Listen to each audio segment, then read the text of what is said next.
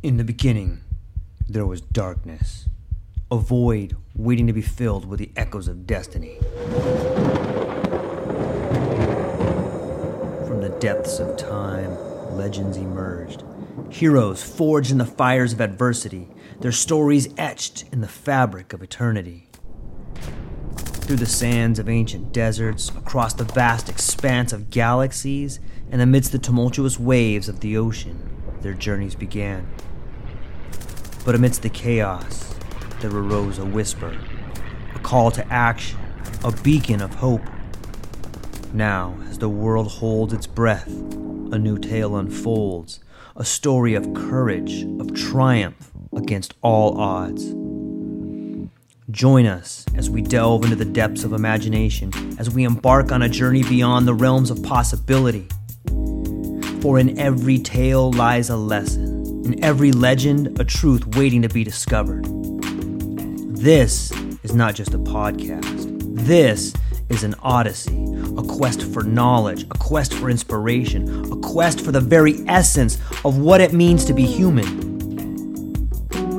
Welcome, dear listeners, to a world of infinite possibilities. Welcome, dear listeners, to the True Life Podcast.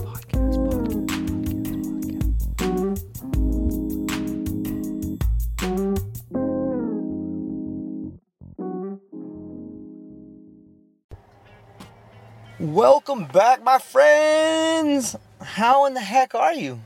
You guys doing well? I'm sorry. Are you ladies and gentlemen doing well?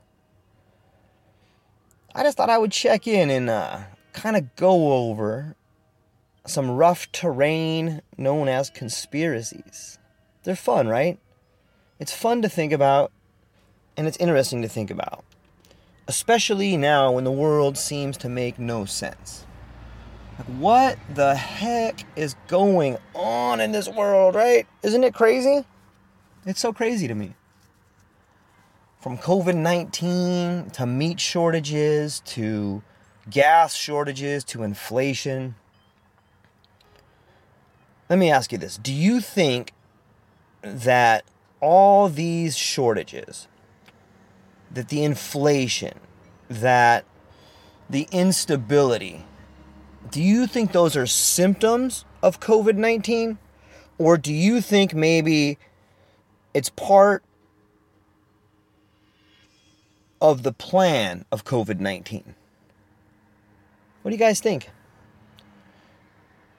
It's so interesting to me to try and decipher what it could possibly be. And that's what I want to cover. There's a lot of information coming out right now about the lab leak theory. Is everybody familiar with what that is?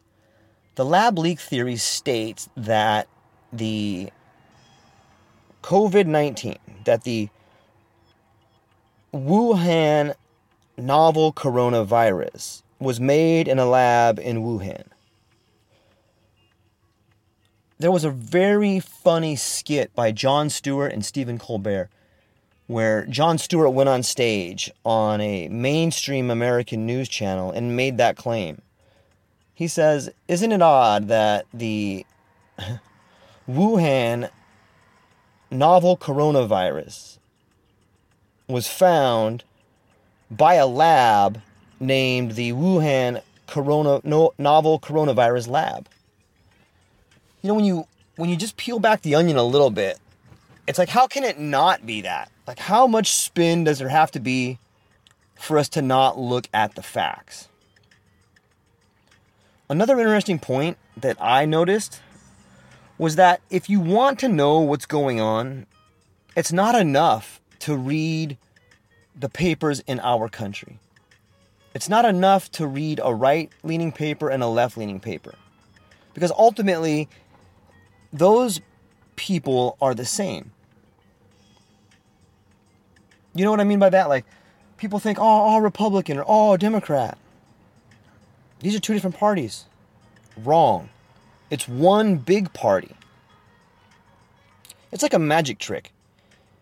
You know, when you think of David Copperfield or Houdini or David Blaine, magic is based on misdirection. Look here, not here. Look here, not here. Right? It's sleight of hand. It is illusion. It is distraction. And that, to me, my friends, is what the coronavirus is. That's what COVID-19 is. I will link to this interview I saw. It was a gentleman from India. Apparently India is getting hit really hard right now. And they are working diligently to find out more about this virus. And they had some really interesting panels on there. They had a gentleman that came on. It was like a 5-person round table.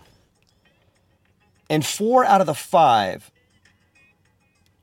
agreed that it was made in China with funding from the U.S.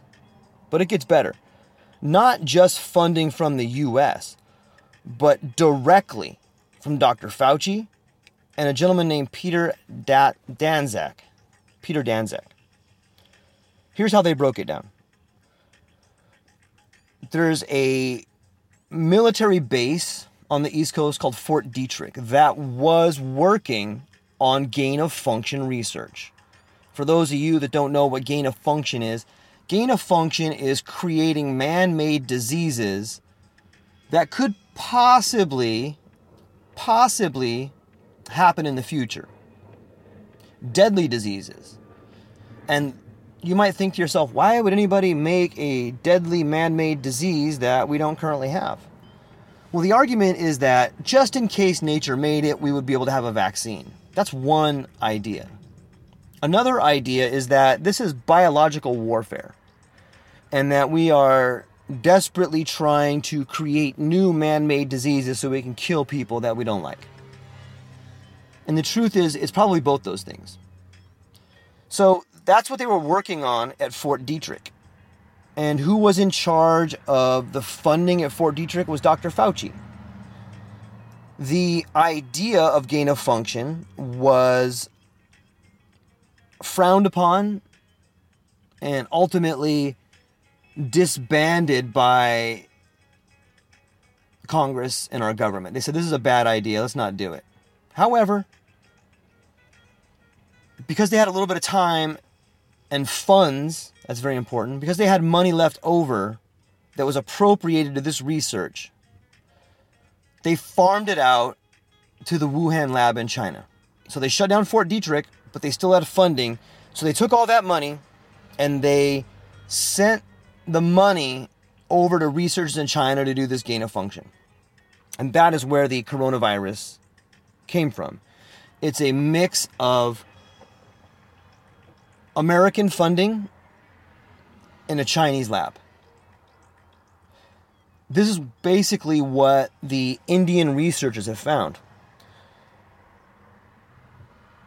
So they, in my opinion, the research they have is a no-brainer. That's exactly what happened. That's exactly what happened, not in my opinion. What's even more interesting is the medical research they've done. You know, there's such intelligent doctors and incredibly intelligent people throughout the world. And I found like this Indian news channel, just to be riveting. They went in to talk about how this particular disease was made. And I want to share that with you guys. So the spike protein, think of a ball, like a tennis ball with, you know what, think of a sea urchin. Have you guys ever seen a sea urchin? It's like a little ball with all these huge spikes coming out. And that's exactly what a spike protein looks like. So the spike protein gets injected, the spike protein goes into, well, let us talk a little bit about how viruses occur naturally before we get into the injections. So the virus usually is contracted into the nasal passage or the mouth, and then that's the upper respiratory system. The spike protein usually stays in that area and can be defeated by the immune system. when it gets into the lungs, if it goes down deeper into your throat, that's when you start getting people who have pneumonia. And that's when you start getting these other respiratory issues. So people with asthma, people with bronchitis, they're a lot more at risk than people who don't have those, because people who tend to get those two things tend to have an immune system that's somewhat compromised, making it easier for the COVID-19 to get into the lungs. The Indian doctors went on to say that the biological makeup of viruses are in fact like a blockchain. You can see where they've been spliced. You can see what part of a virus is here, what part of a virus is there. And according to these virologists, there is no doubt. There can be no doubt this is a man-made virus. And I know what some people are thinking. Oh, George, what about the paper in the Lancet? What about the 7 doctors that came out in the beginning and said there's no way this is a man-made disease? Well, the problem with that is, again, our friend Peter Danzig. This gentleman is responsible for funding the Wuhan lab. He's a virologist, and he also wrote the paper that said it couldn't be man-made. So, at the very least, the paper in the Lancet is a conflict of interests. The very least. At the most, it's an attempt to cover up a biological weapon that was released on the public. That's a possibility. It's a real possibility. It's a real possibility.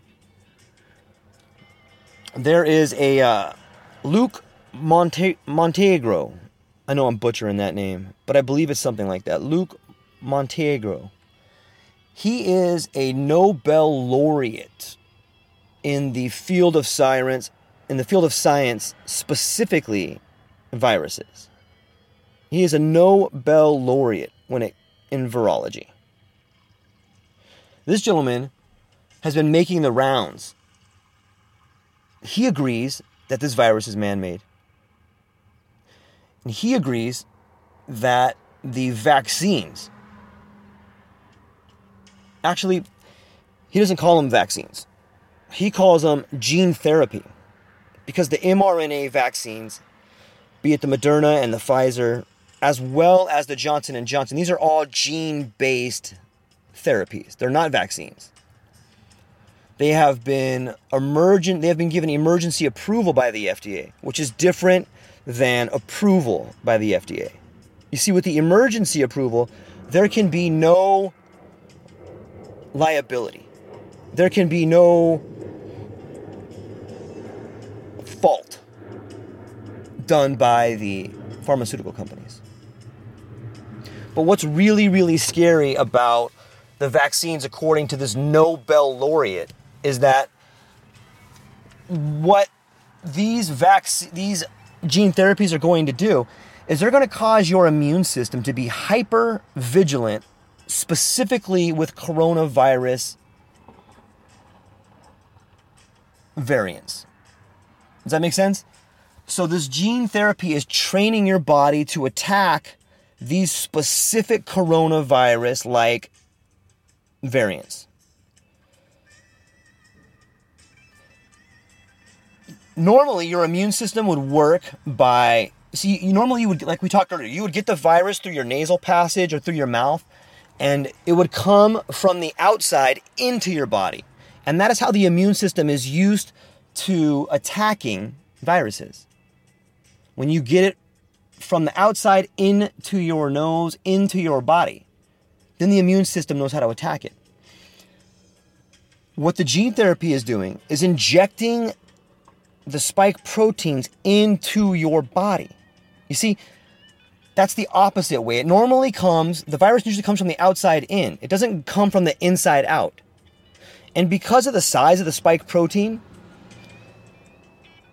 this gentleman is saying that it's a large spike protein. And because it's coming from the inside, because they're injecting it into your body, it's causing incredibly disruptive problems with the immune system. This man-made spike protein is attaching itself to cell walls, It's attaching itself to parts of the brain. You know, viruses don't normally get into the brain. He says that what you're seeing with people who get the vaccines is a lot of blood clotting. Some of them are in the brain, some are in the heart, and that we haven't seen anything yet.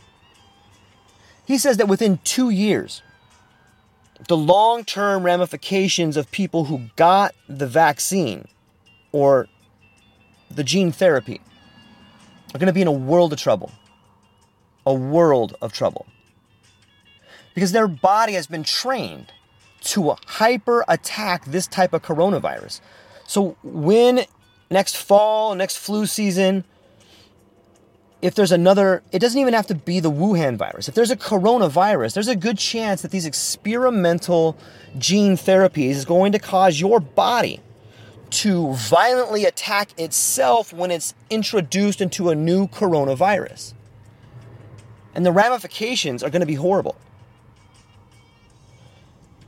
The same Nobel laureate says that the numbers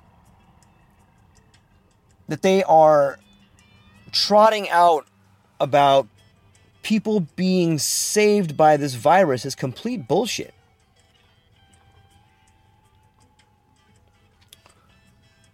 Like, you don't see that guy on TV.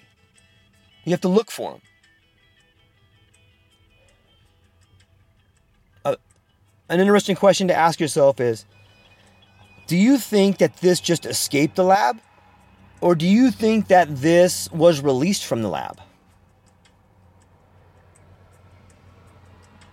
There's plenty of evidence for both. Plenty of evidence for both. You know, I think it's interesting to tie everything together. Like if we just think about where we were before the coronavirus. There were the Yellow Vest uprisings in France. There was Syriza in Greece. There was the Donald Trump independent movement in the US. There was the Brexit movement in the UK. There was the riots in Hong Kong. The Middle Eastern Spring. There were people around the world rioting for the end of globalization. There was the middle class rising up and saying, no more. We can't do this. We're getting slaughtered out here. All the money's being kicked up to the global corporations, and there's nothing left for the people on the bottom. That's a fact.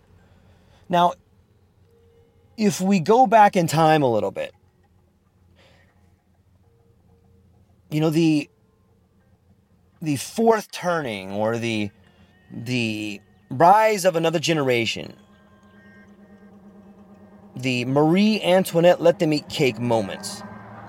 It's always the middle class rising up and slaughtering, violently murdering the political class and the top 1%. It's their greed and their selfishness that lead to the violent behavior of the people underneath them. And that was what all these riots were about. These riots were about the unfair treatment of the labor class, the unfair treatment of the people below the labor class. So if you are the top 1%, if you are the Queen of England, if you are the Zuckerbergs, if you are the World Economic Forum, if you are the Davos crowd, what do? Well, the only way to continue to rule the world you see fit is to slaughter your enemies. Right? If you look at it like they're going to kill us or we're going to kill them, what are you going to do? You have all the money. You have all the resources. You're going to try to kill everybody. That's what I think is going on. I think that you're seeing a delusional set of world leaders fearing for their way of life and their family's way of life, capturing all the resources, and trying to create a class of serfs forever while maintaining their status, while maintaining their stranglehold on the resources of the world. That's one way of looking at it.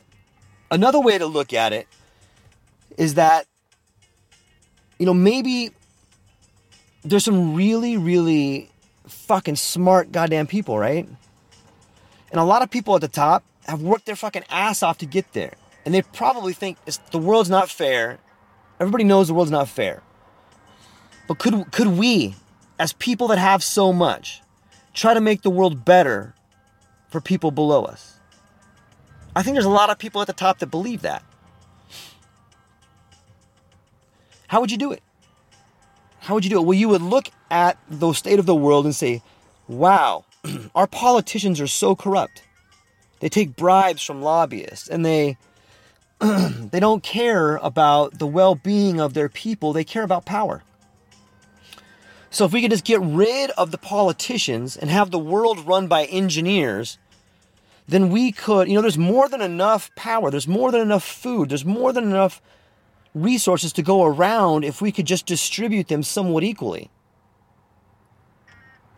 Right? If we could fundamentally change the design of the supply chains and we could get stuff to people who need it most, the world would be a better place. So I think there's an argument made for that. I think that if we go back to some of the green movement, or if we just go back to some of what was happening prior to COVID-19, we can see the facts that, there was a push against factory farming. There's a push against oil.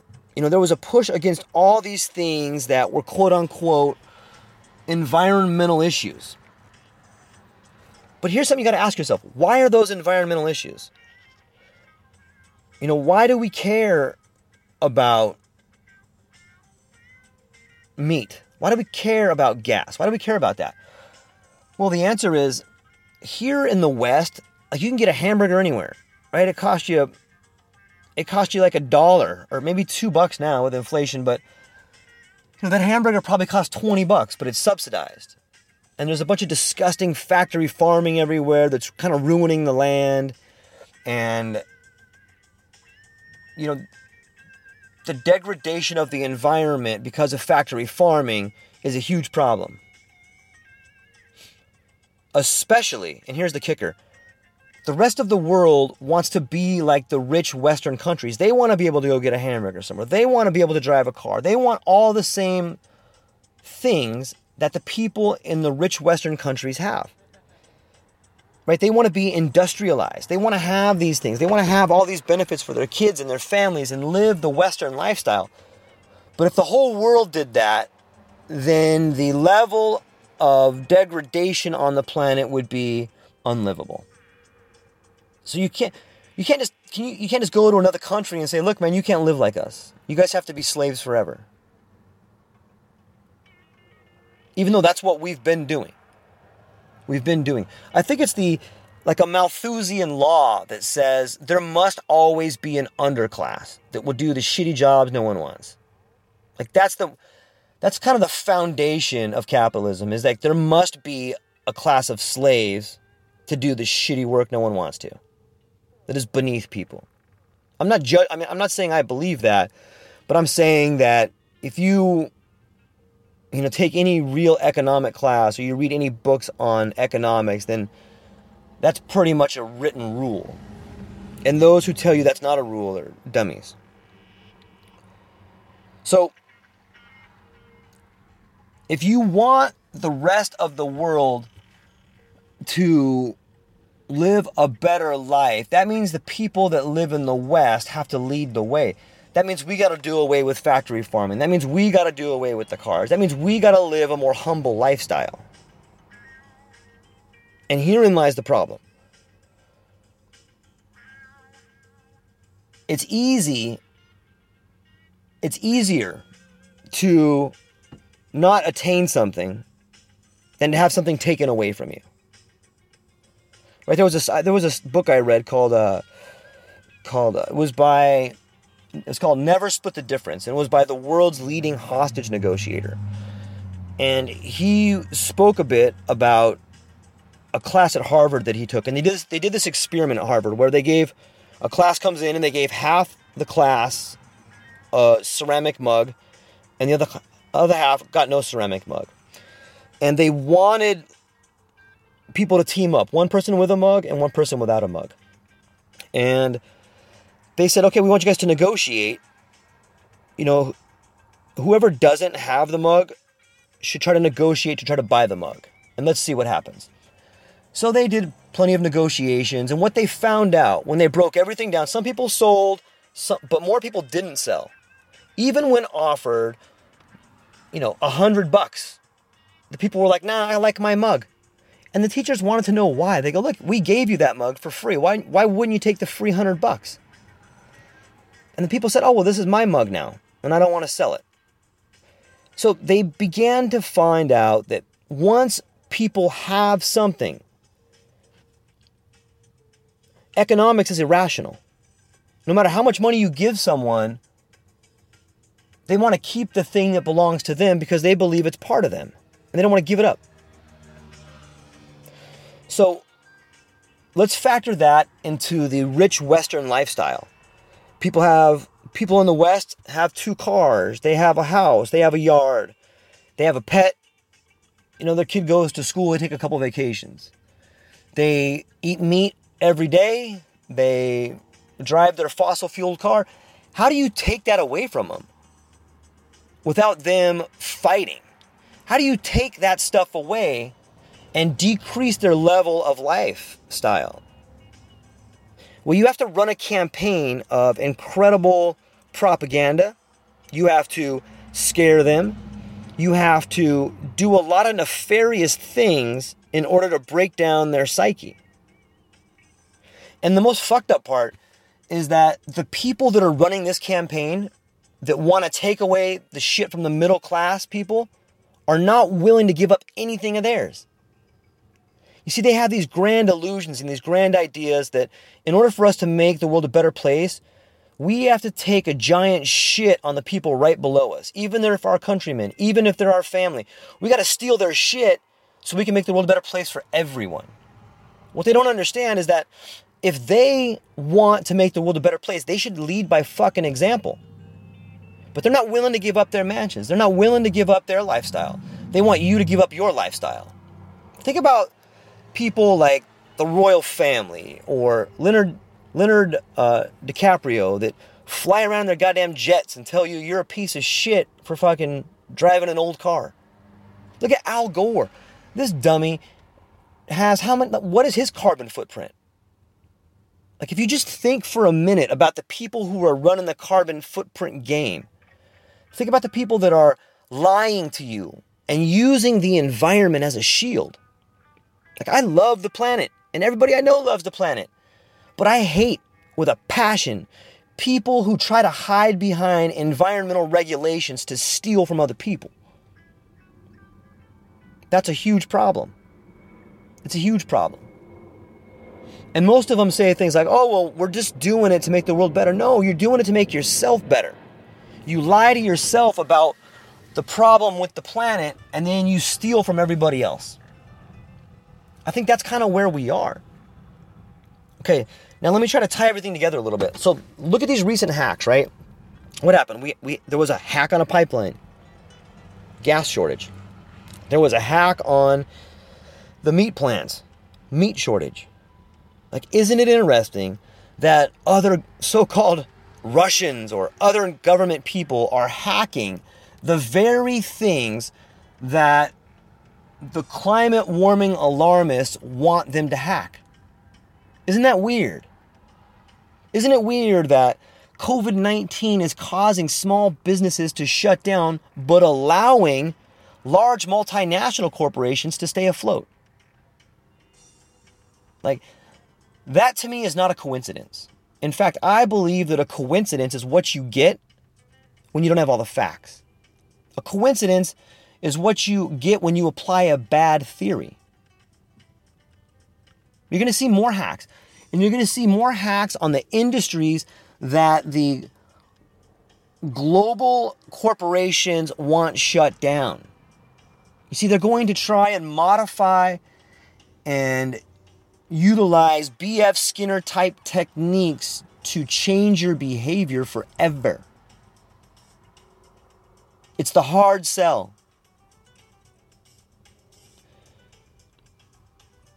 And what better way to do it than with an invisible boogeyman? Depending on where you are born, there's always an invisible boogeyman. There's the communists. Oh no, the big bad communists. There is the terrorists. Oh no, the communists and the terrorists. Hey, if you don't do this, terrorists win. Hey man, if you don't stop eating meat, you're gonna kill the planet. Hey man, if you don't take your shoes off, the terrorists win. Hey man, we can't let communism win. You see, these are all invisible boogeymen that have been perpetrated in order to change the behavior of the public through fear.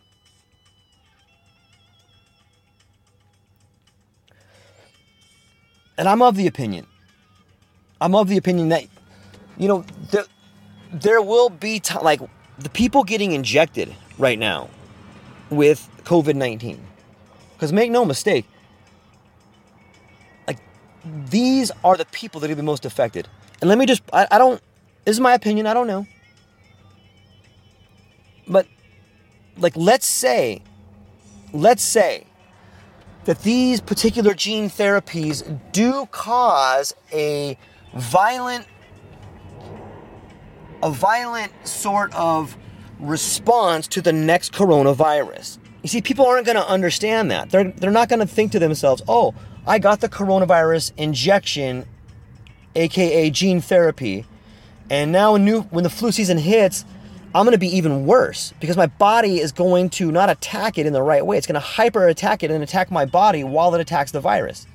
The same people that got this gene therapy are going to get hit hard next year and the following year. And it's going to look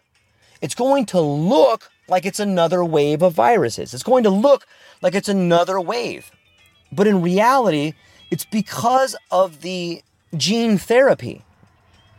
You see, they are socially engineering the next wave of viruses by forcing people to take this experimental gene therapy. And it's going to cause those people to be in a worse position next flu season. Why would they do that, George? Well, which one among you thinks that the pharmaceutical companies give one fuck about you? All you have to do is how about the immortal life of Henrietta Lacks? How about the Tuskegee Airmen? Our world is filled with Mengele's children. Science has zero morals. Science wants to try and explain everything and has no brakes. Your country, regardless of where you live, is filled with human experimentation. It's filled with it. It's everywhere. Think about this. Look at the demographics of the majority of Western countries. In America, I'm just paraphrasing here, but I think within the next 20 years, over 50%, it might be 60%, of the individuals are going to be over 60 years old. We have no cure for Alzheimer's. We have no cure for dementia. We don't have any cure for these diseases that are going to plague our world. And how can you have a vibrant economy when the majority of people in your country are geriatric? How do you take care of them? Not only that, what happens when all those people that are geriatric have all the money? Like, they're not spending their money in the economy. Like, if you just think about it logically, the populations of the West are aging, getting old, they have all the money, and it's going to fucking tank our economy, and it's going to make the world a very uncomfortable place for people that are under the age of 30 or 35. It's going to make them almost destitute. So what do? Well, some people say that we need to aggressively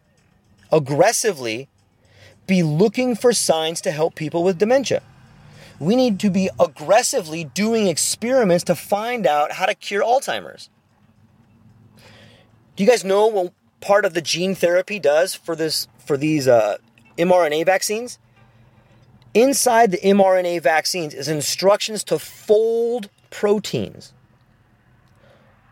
Folded proteins are also called prions. Prions are what give people mad cow disease. Alzheimer's disease is a form of plaque in the brain that could be proteins that were folded wrong. So I think it's very plausible to say that this large-scale human experimentation on people is an attempt to have an unethical hundreds of millions of people clinical trials to try and find cures for new diseases because we desperately need them. I'm not a judge or a jury, but you're going to do clinical trials on hundreds of millions of peoples and ethnicities so that you might find out how to cure a disease? And then you're going to lie to all the people about them? Like, why would we do that? Why would we do it? You know, for a long time, it blew my mind. Like, if you think about the generational gap, like baby boomers, like my mom, my dad, they were so fearful of this virus. Oh no, Jesus, it's going to kill everybody. Oh, Jesus Christ, we're all going to die. 600,000 people in America are dead. There's bodies laying on the ground. Like, even my neighbor, I love my family and my neighbors, but the ones that are boomers, they just have this crazy idea of like, you have to get the vaccine, man. You have to get it. I was having a conversation with my neighbor whom I love. And he's like, look, man, you got to get the vaccine. I'm like, why? He's like, what do you mean, why? He's like, if you get the vaccine, you have a 0% chance of going to the hospital. I was like, talking to myself, like, I started laughing. I didn't mean to be rude, but I was like, what? He goes, yeah, if you get the vaccine, you have a 0% chance of going to the hospital and being on a ventilator. I just told him, I'm like, are you kidding me? You have a 0% chance of that? I'm like, I disagree. That's not what I read. I in my opinion, like the vaccine, aka the gene therapy, it doesn't stop transmission. It doesn't stop you from getting it. All it does is potentially make the symptoms a little bit easier. And that's not even proven. So I asked him, I'm like, where did you get your information? You know what all of them do? All of the boomers watch TV. Like, that is where the boomers go to get their information. And I don't care if they watch Fox or if they watch CNN. We've already covered that that's the same, it's just opposite sides of the same coin. Both of those dummies, those channels are pumping this vaccine propaganda, this gene therapy propaganda. Right? And here's something everybody needs to know. If you're in marketing, you understand the term target demographics. Right? That's if you're on Facebook, if you market anywhere, you are asked, what is your target demographics? And I can tell you that when it comes to TV, the target demographics for TV are older people. Right? There's a saying that says, if you're over the age of 50, you live in 1970. If you're under the age of 30, you live in 2010. See, people that are over the age of 50, they're set in their ways. They get their information from TV. Their brains are not being used to continue to be plastic. The plasticity of their brains is not being utilized. Does that make sense? They're not making new connections. They're happy with the connections they have. They're getting their information. And so the government uses that channel of older people target demographics to hit them with this vaccine. Why? Well, those are the people that are going to be at risk in the next 20 to 30 years. So if the virus comes and our idea that these gene therapy is going to cause those people to die later, well, it's no big deal because the economy is going to be better off because of it. It's going to free up money to go into the economy. It's going to potentially be recorded so that people can find cures for Alzheimer's. That it's a giant clinical study on people over the age of 50, because that is going to be a population that's going to drain society. So somewhere along the lines, the decision was made, okay, these people are no longer producing. They are just sitting on money. We don't have Social Security. They have all the money. These people are dead weight. Let's fucking experiment on them and get them the fuck out of here. They're also the easiest people to scare, right? They're getting their information from a resource that is controlled by the government. So these are some of the reasons I was just having my mind blown about this COVID mess.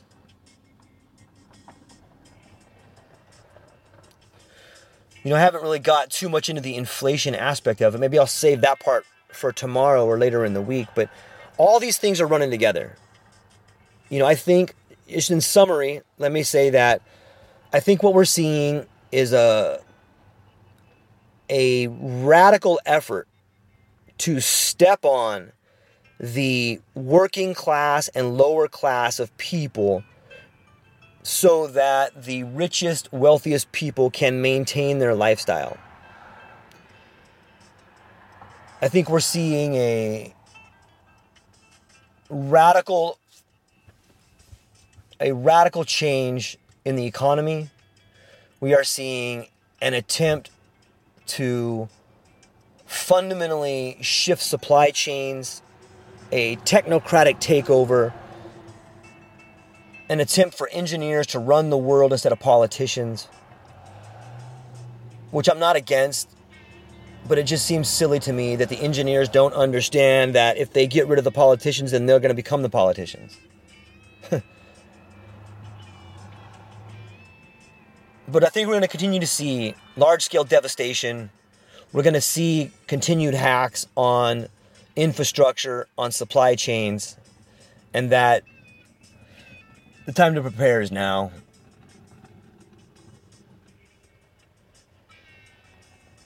Anyways, that's all I got for you guys today. I love you. I hope your day is going awesome, and I appreciate you taking a moment to spend with me. Let me know what you guys think. Put down your comments, put down your ideas, and get at me. I love you guys. Aloha. Aloha, everyone. Thanks for taking a moment to hang out with me in the True Life Podcast. I truly appreciate it. If you're taking some time to listen to this, whether it's your first podcast with me or you've been with me the whole way, I truly want to say thank you from the bottom of my heart. Additionally, I would like to try to inspire everyone. The world is a crazy place, and if you listen to your heart and you take some chances, I really think the world will unfold in front of you in ways you can't imagine. I've been doing the podcast for about 5 years. Last year, I decided to take the plunge. Well, circumstances dictated that I took the plunge, and I did. I've begun working on the podcast full-time for almost a year now, and it's been so rewarding to me that I would just want to try and inspire other people. If you have a dream, if you have a vision, follow the voice in your heart. Listen to the song on the wind and embrace the challenge. I think you're strong enough, you're smart enough, and you're good enough to make your dreams come true, but you have to believe in them. And I truly believe wholeheartedly that if you take a chance, a real chance on what is possible, then your dreams will unfold in front of you. Uncertainty can be a monster. It can be something that we run away from. But much like fear, if you stand in front of it, it's not that big of a problem. I know everyone listening to this has a dream and a vision, and I hope you all conquer it. And I want you to know it's possible. Take baby steps and move towards it, and you will get closer to it. Your relationships will be better. Your life will be better. And you know what? You deserve it. You're an amazing person. If you get a moment, go down to the show notes. If you can, support the show. Thank you so much for being here. Now let's get to it.